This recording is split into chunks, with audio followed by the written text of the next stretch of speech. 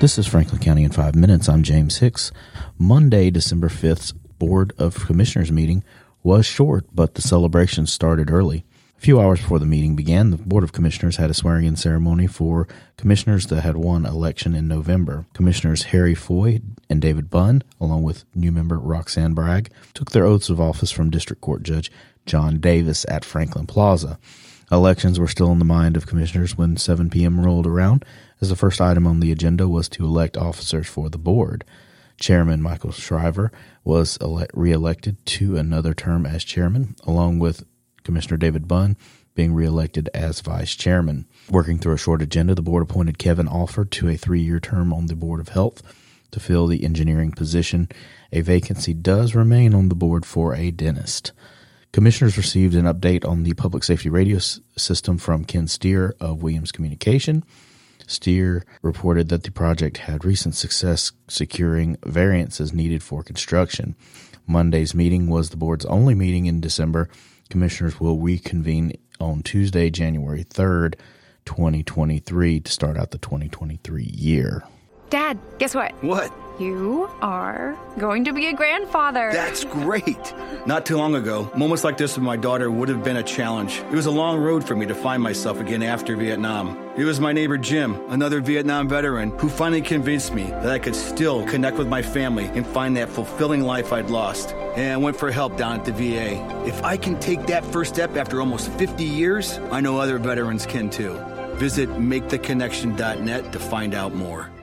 Franklin County Emergency Medical Services and Emergency Management have participated in a few town Christmas parades over the past week. They will continue to participate in parades through this weekend.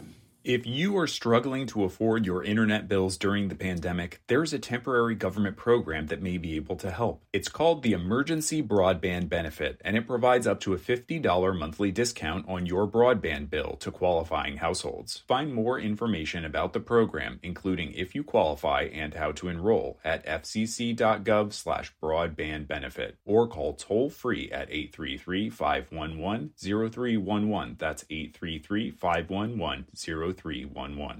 Additional resources for broadband on the federal level. The Affordable Connectivity Program is a federal program that ensures that households can afford the broadband they need for work, school, healthcare, and more.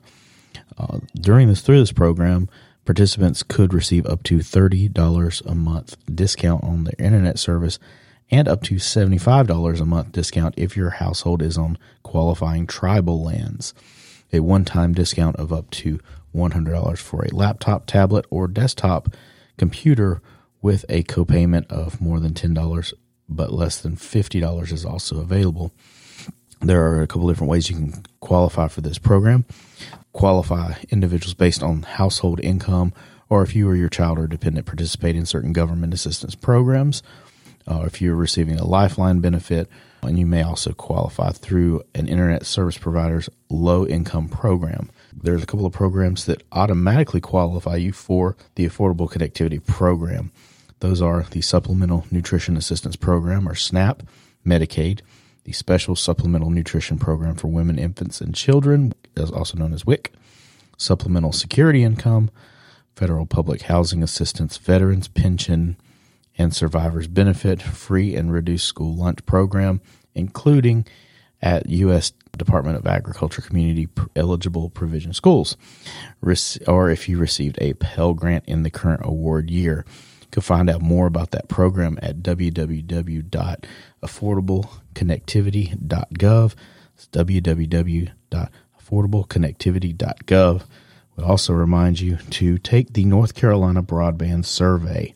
If you can, go to ncbroadband.gov/survey to fill out information about what your home's capability is for internet. And this has been Franklin County in 5 minutes or less. Thank you for listening.